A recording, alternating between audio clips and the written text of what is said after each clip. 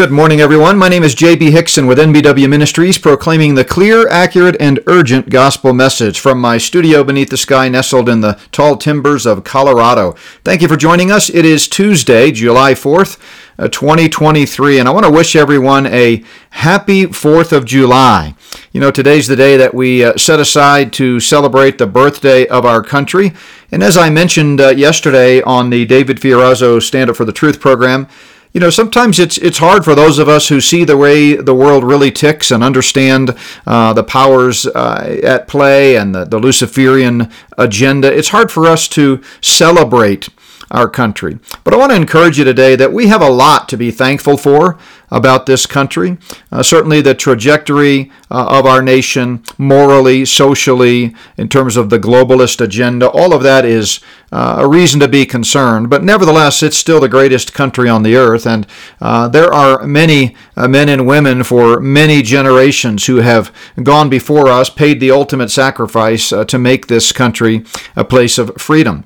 And even though our freedoms are very rapidly being stripped away, we nevertheless still need to thank the Lord for the freedoms that we do have. And so, I don't know about you, but today I'm planning to spend some time with friends and family. We've got a gathering that we're attending later tonight, and just going to just try to enjoy the day. Hopefully we'll have some good weather here in Colorado, and just really thank the Lord that I can, for example, proclaim the gospel over the airwaves unashamedly, like I'm doing today, that I can meet with other brothers and sisters in Christ without fear of attack on Sunday mornings. If the Lord doesn't come back soon, I think some of those freedoms will no longer be available, but nevertheless, for now, we need to count our blessings, as James, the Lord's brother, tells us to do in the book of James. But I want to just do a couple of things this morning before I introduce a repost of a podcast I did last year, and I'll introduce that in just a moment. But you know, the book of Proverbs has a lot to say about wisdom, foolishness, righteousness, evil, those types of things. And Proverbs 14:34 always comes to mind when I think about July 4th and our country. It says, "Righteousness exalts a nation, but sin is a reproach to any people." That word reproach in Hebrew means a disgrace. It's shameful. And, you know, even though the Bible certainly gives a lot of direction to individual believers, to people as individuals, it also speaks to nations and people groups and groups like the church. And this is one of those cases where it reminds us that when God's people are doing what is right, living out the Spirit of God within them, it's going to bring blessing to the nation. It's going to exalt that nation. It's going to lift up that nation to the extent that it's lifting up God's name. But sin, just as it has a horrific effect on individual lives, also affects the nation. In Psalm 33, an anonymous psalm, I think it's verse 12, the Bible reminds us, "Blessed is the nation whose God is the Lord." Blessed is the nation whose God is the Lord. Of course, in the context, it's talking about God's chosen nation, Israel, and his people. But nevertheless, it's a general statement that's true. Blessed is the nation whose God is the Lord. And I don't know that we can say any longer that the nation of America claims Almighty God, the creator of the universe, as our God. But certainly some of us do. I'm an American citizen, and I claim the Lord God Almighty as my God. Through my relationship with Jesus Christ, having placed my faith in him, I'm a child of God. I'm born again. I'm sealed with the Holy Spirit of promise. I'm adopted into the family of God. And therefore, any others who are children of God like me and live in this great country of ours can claim God is the God of this nation. And so I just wanted to encourage you today. I know we've had a lot of podcasts recently examining some of the geopolitical events and world events that are troubling and seem to be pointing in a direction that we wish they were not. Nevertheless, make today a day to praise God for his goodness and to just lift up his name. And, you know, a lot of times on 4th of July, we have the opportunity to be around people we might not otherwise be around, maybe a neighborhood barbecue or community event of some kind. Use that opportunity to share the good news about Jesus Christ, that we're all sinners in need of a Savior, and that only by placing our faith in Jesus Christ, God's Son, who came to the earth, lived a perfect, holy, sinless life, died on the cross for our sins. He had no sins of his own, but he took our sins upon himself, paid our debt, paid a price he did not owe because we owed a debt we could never pay. And then he rose again the third day, defeating death, hell, and the grave, and therefore has defeated death.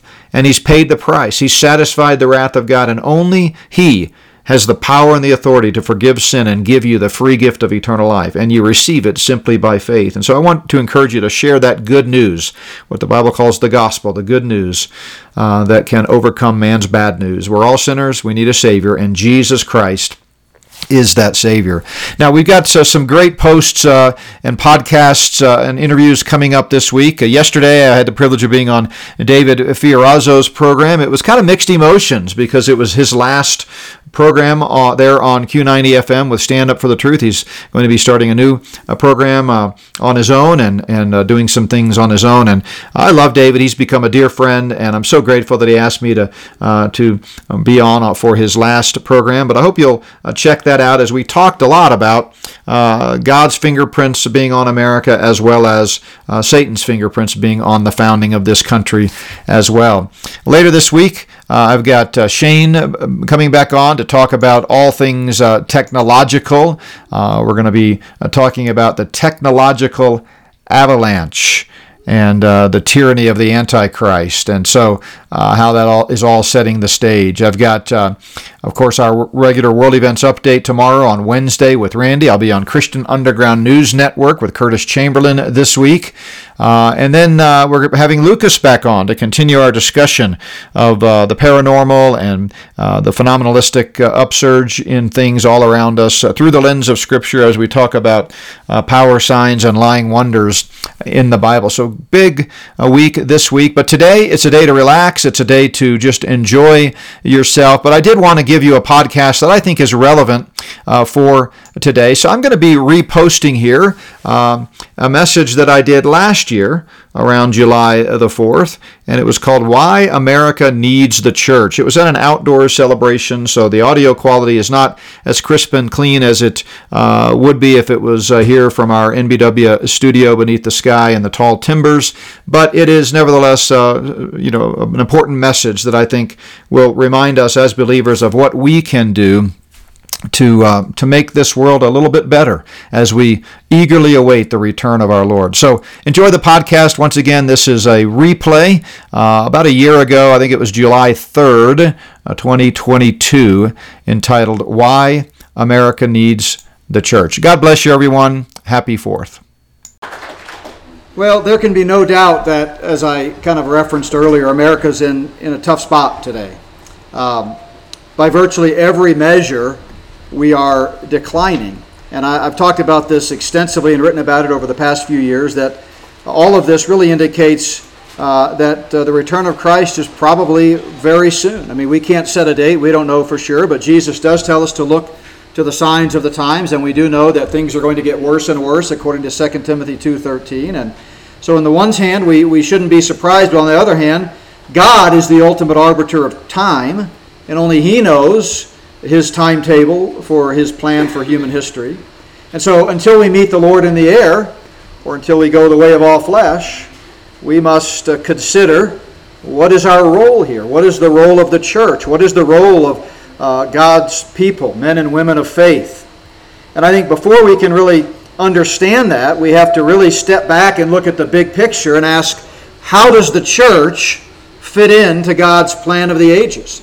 You know, sometimes we think about church history with all of its ups and downs and its schisms and schisms, and it's come a long way in 2,000 years from a small group of believers who placed their faith in Jesus Christ, who had died and risen from the dead to pay their penalty for sins, and the church just burst on the scene in 33 AD in the midst of the Roman Empire, and then it began to spread westward and eventually throughout the world. And today we have all kinds of so-called Christian religions and, again, denominations and all kinds of various false iterations of the church. And so it's hard for us to really remember that God loves the church and that the church is the bride of Christ and that God has a purpose for the church. And so before we get into why America needs the church today, let's step back and look at the big picture.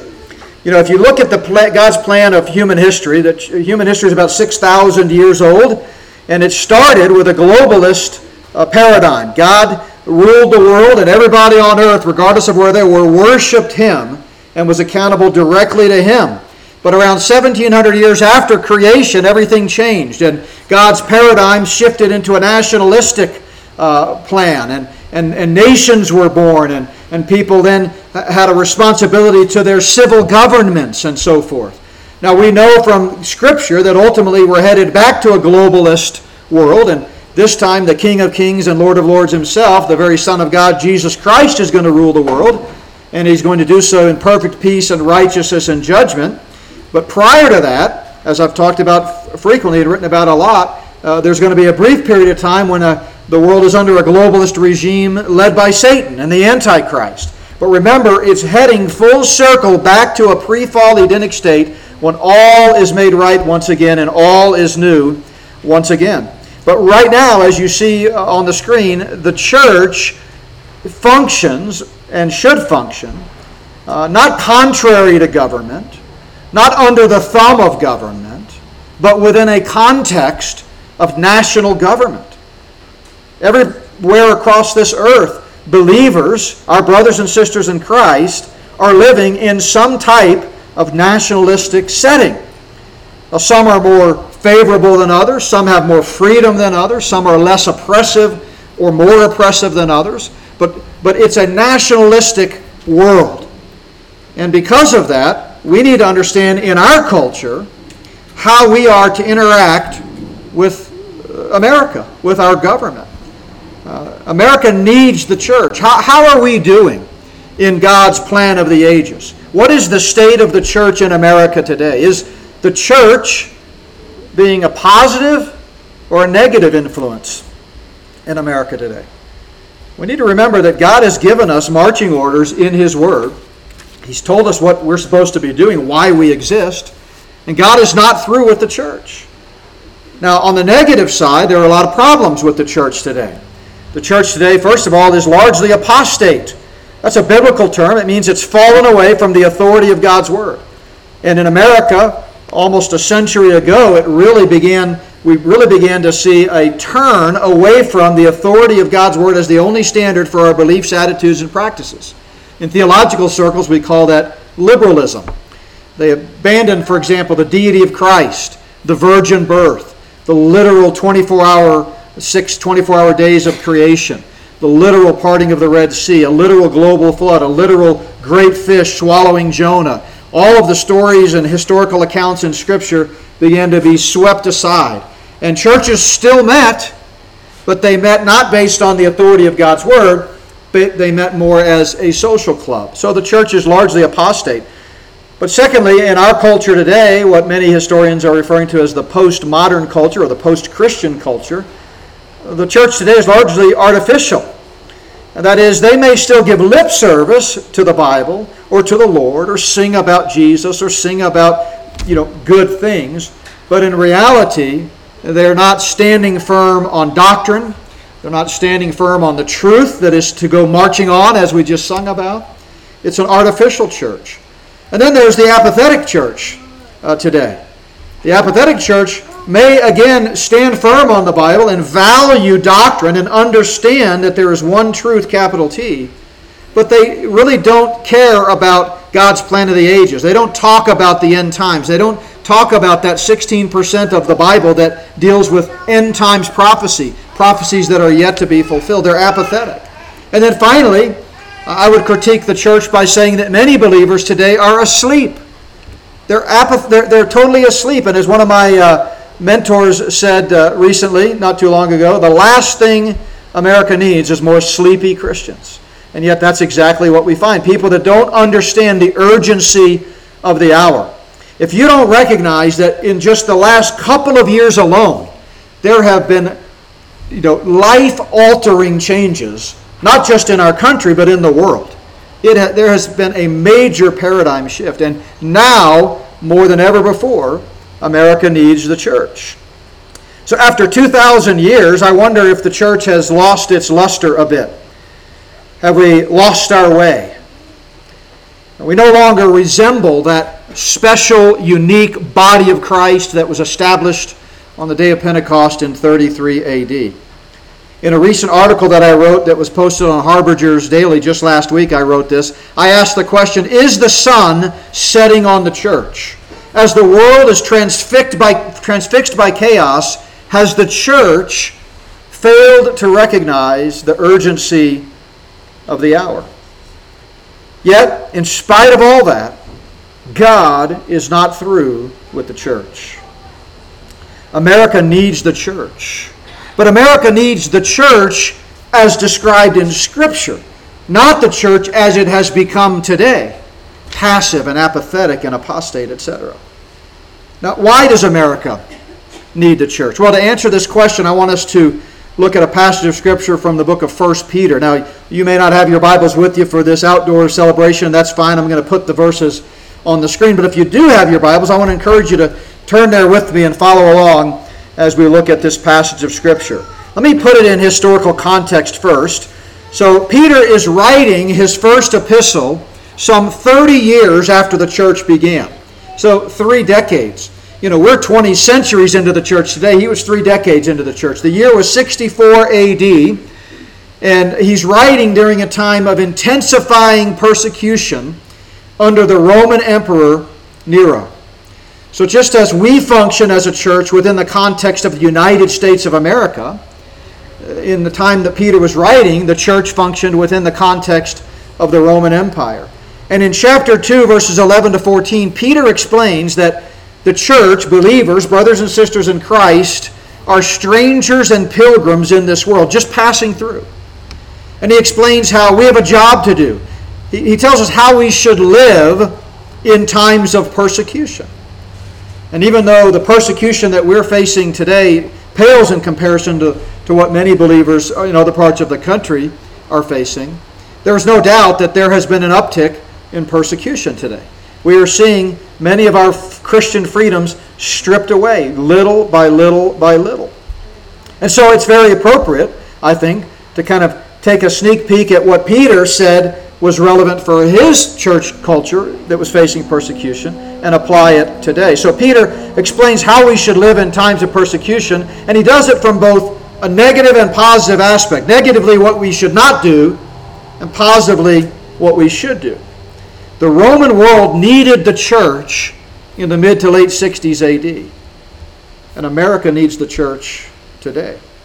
So let's look at this text in 1 Peter chapter 2.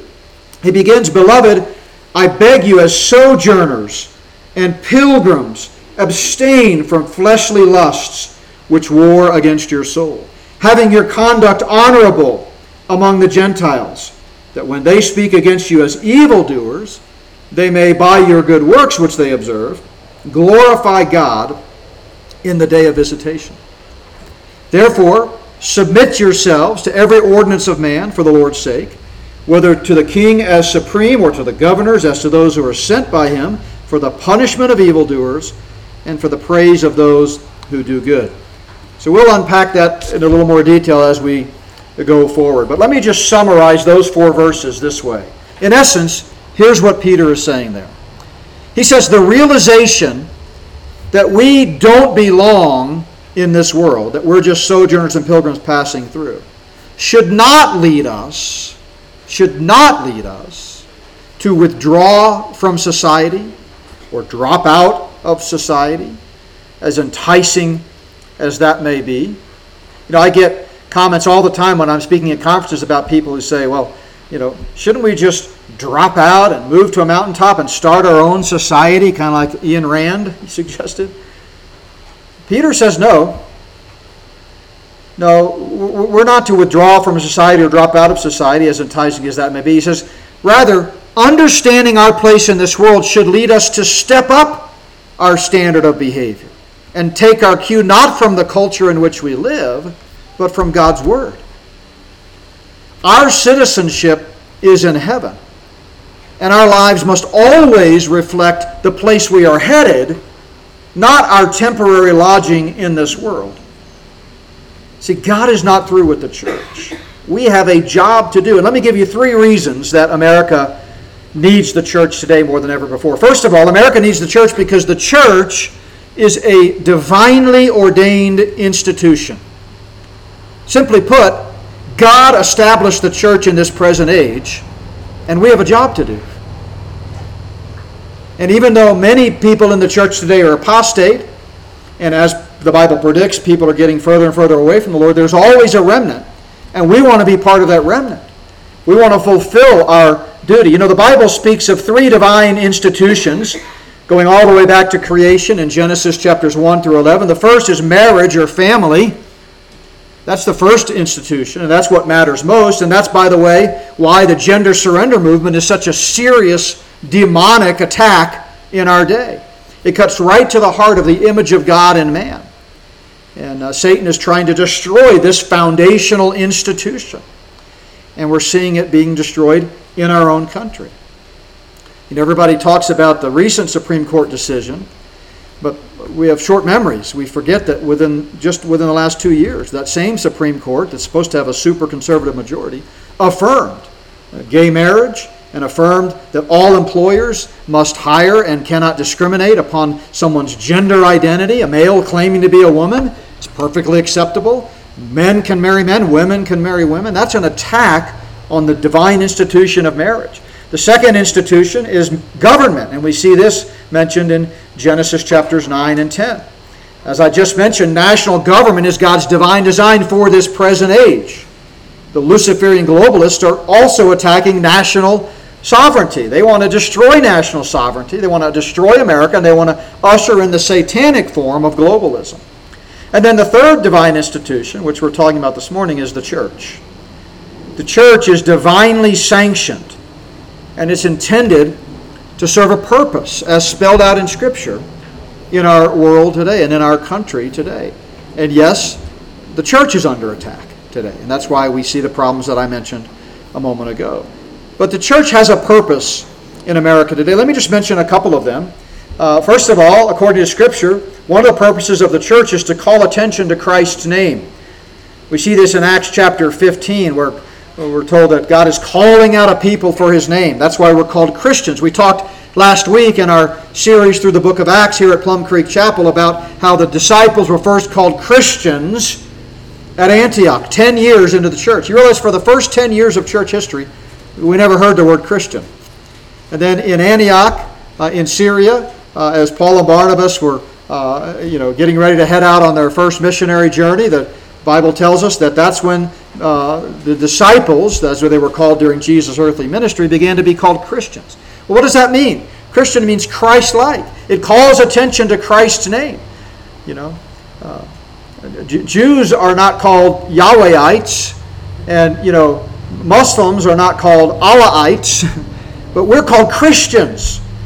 And if we're doing our job, which sadly most of the time we're not doing it very effectively, we ought to be calling attention to Christ's name. Secondly, we're to fulfill the Great Commission by showcasing the exceeding riches of God's grace and mercy. We read about this in Ephesians chapter 2. But we are to show people that the ground is level at the foot of the cross, and anybody can receive the free gift of eternal life. Anybody can have their sins forgiven and be made right with a holy God if they'll simply receive the free gift of salvation paid for by the blood of Christ. That's our job. We're to go into all the world and preach the gospel.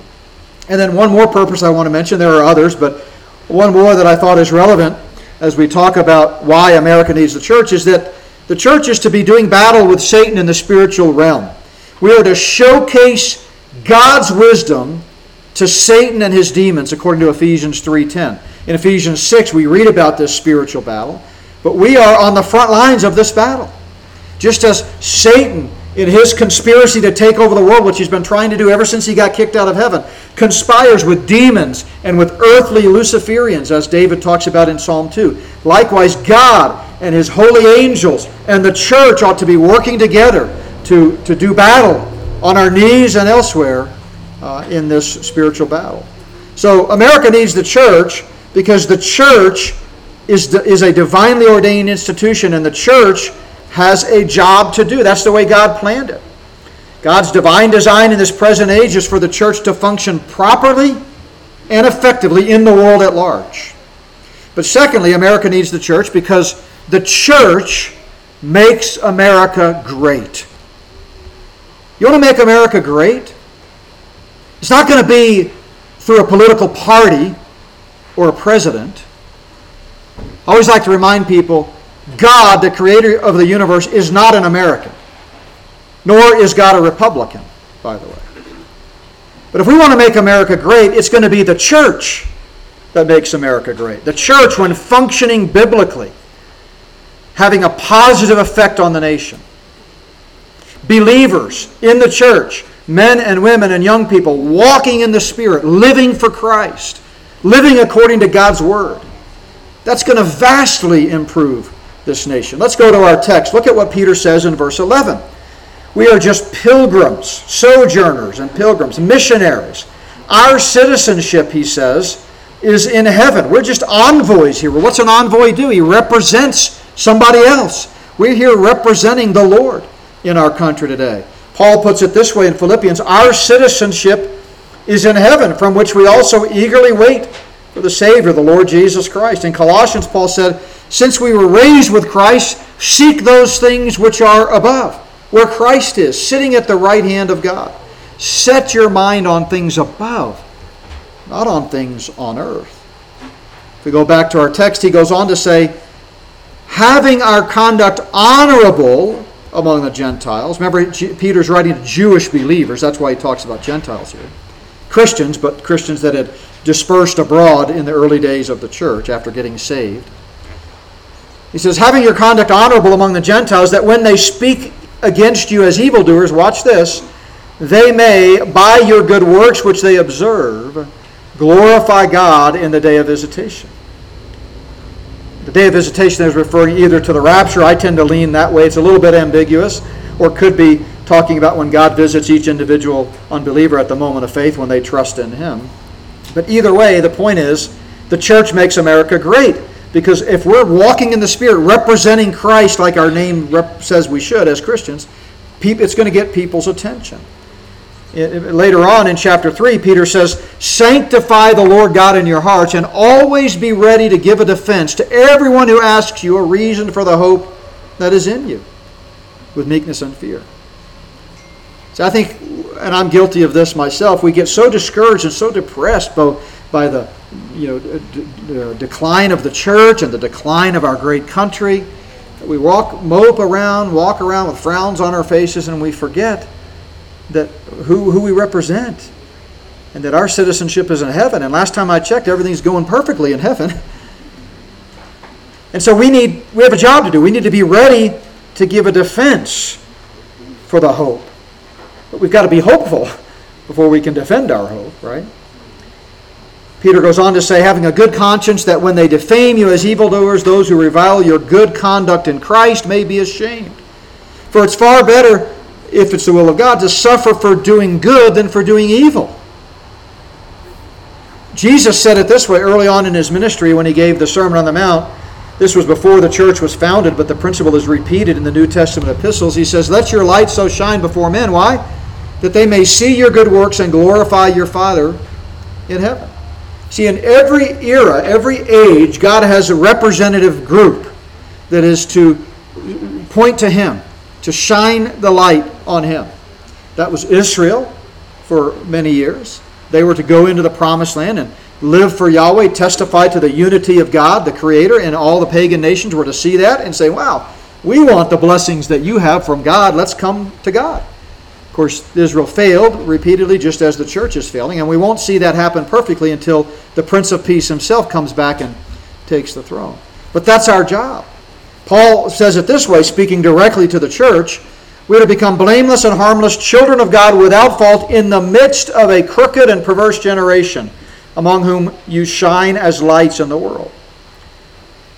Again, is the sun setting on the church? How brightly are we shining? Another way the church makes America great, by the way, is because the presence of the Holy Spirit working in and through the church acts as a restraining influence. In 2 Thessalonians 2, Paul is talking about that future Antichrist after the church meets the Lord in the air that's going to take over the world. And Paul mentions that when he comes, at that point, the restraining influence of the Holy Spirit in and through the church will be removed. So as bad as the world is now, just imagine how bad it would be if it were not for the presence of godly believers walking in the Spirit. I mean, think about it. For roughly 2,000 years, Satan has been trying to take over this planet and claim it as his own. And it's easy for us to see as we look back through the annals of history how much evil he has orchestrated.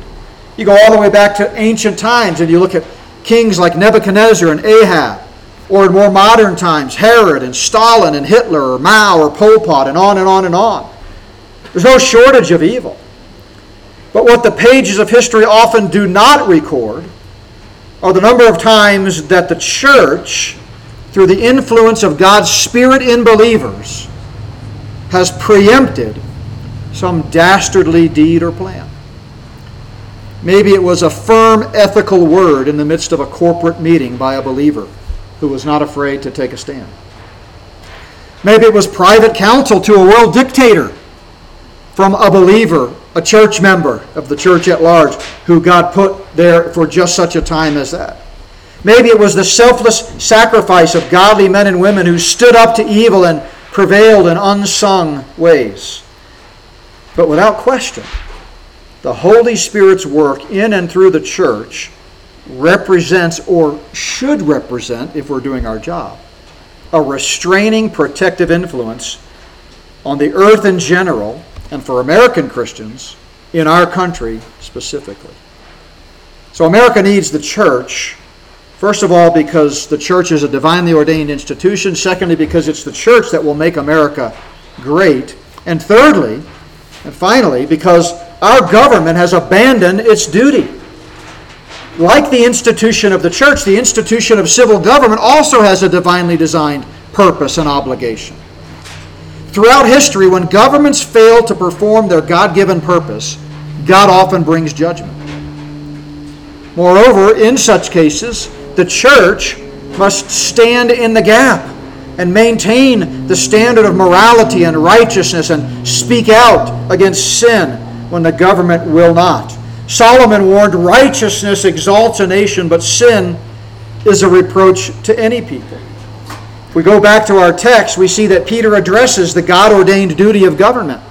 He says in verse 13, "Therefore submit yourselves to every ordinance of man for the Lord's sake." That word ordinance is the Greek word katissis. Katissis. It's only used 19 times in the New Testament, and interestingly, it's almost always translated creation or creature. In fact, the only time in our English Bibles that katissis is translated ordinance is in 1 Peter chapter 2, verse 13. But elsewhere, it always refers to creation, and I'm going to suggest and show you in a moment that's what it's referring to in 1 Peter 2:13. But later on in the epistle, Peter uses the same exact word, katissis, in chapter 3, when, remember, he talks about how at the end times there will be scoffers and mockers who are mocking those who are teaching and preaching about the second coming of Christ. And he says, they would say that all things continue as they were from the beginning of creation. Same word, katissis. Or Paul in Romans 1:20 says, since the creation of the world, his invisible attributes are clearly seen. Katissis. If we go back to the text, what does it mean here?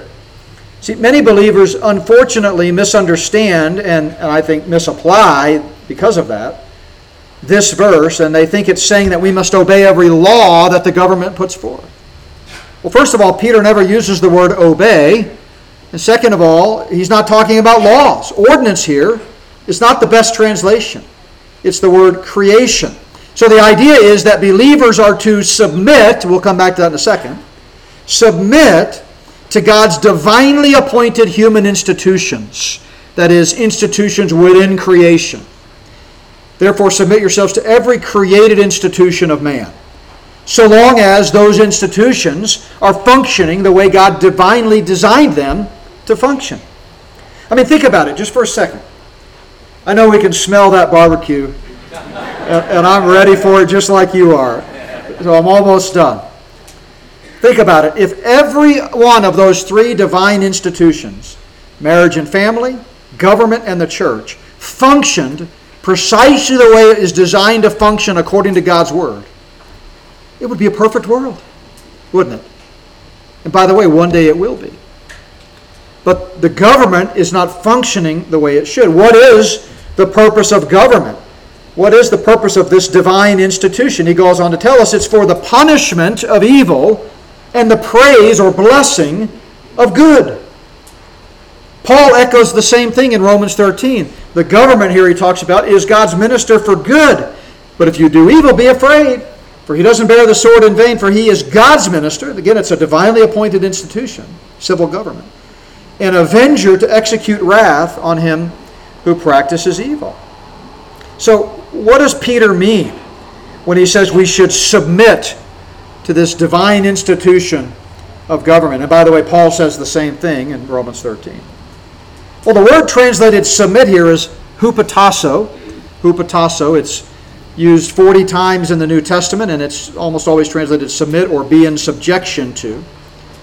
To submit does not mean to blindly or unilaterally obey. I mean, that's clear from Scripture. Peter himself did not unilaterally obey the government. We see that again and again in the book of Acts.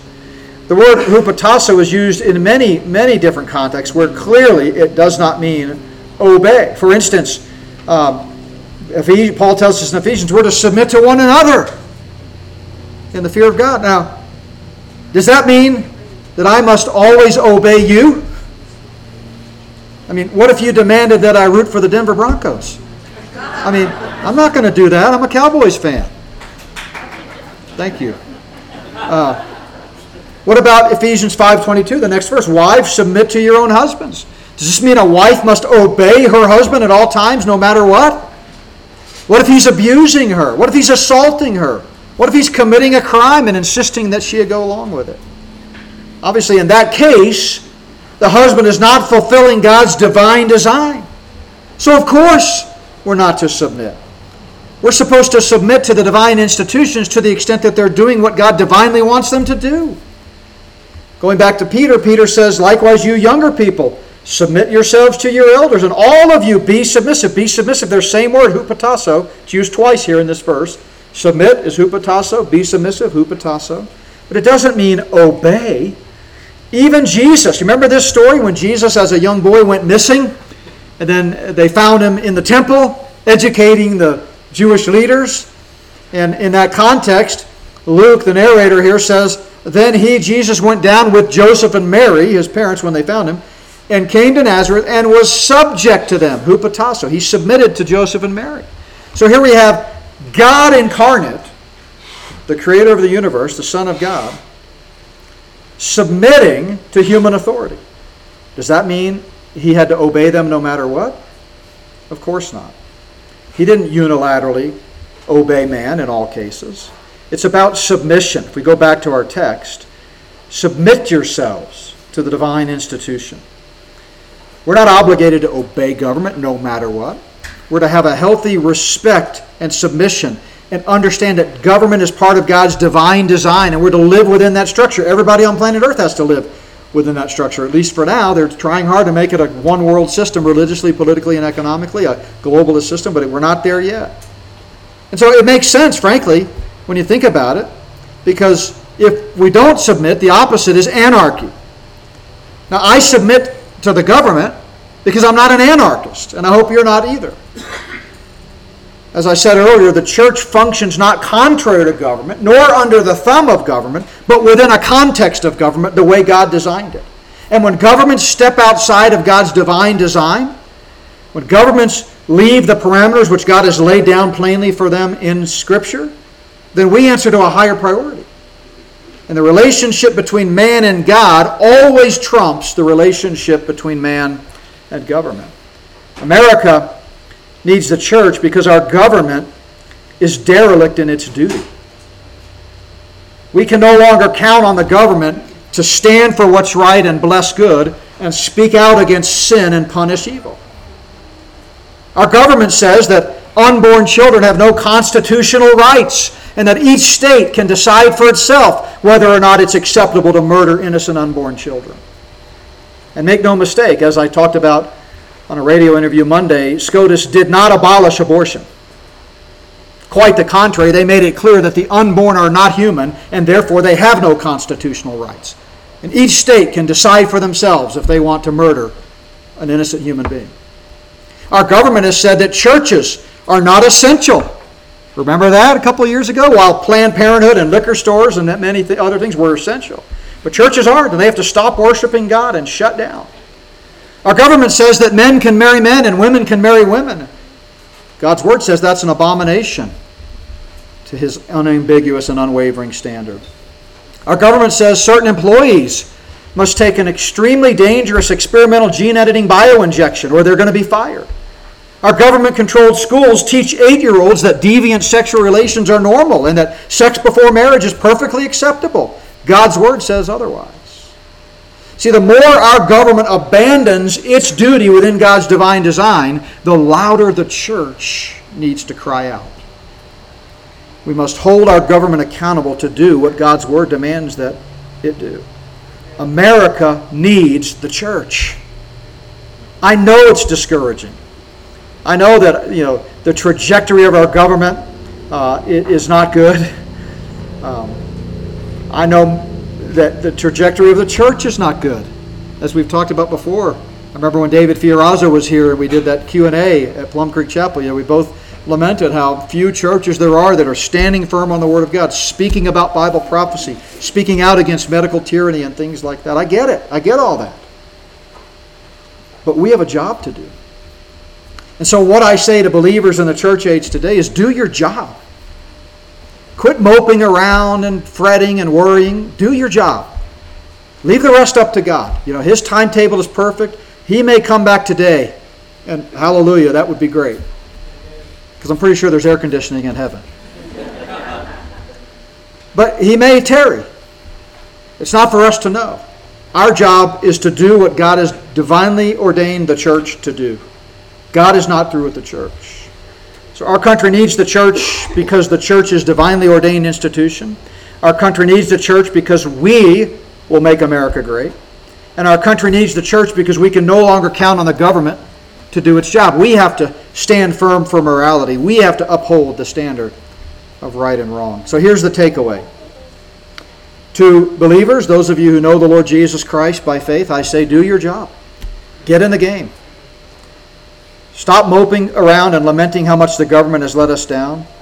Stop fretting over the state of the church. You are the church.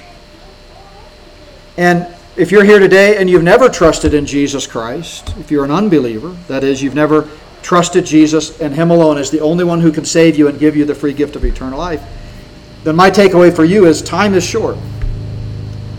You need to trust in Christ today. It's the only way you can be saved from the penalty of sin. It's the only way you can have eternal life. But in so doing, you also become part of the team. You become part of the church, the bride of Christ, the body of Christ. And we need all the help that we can get. Let's pray together.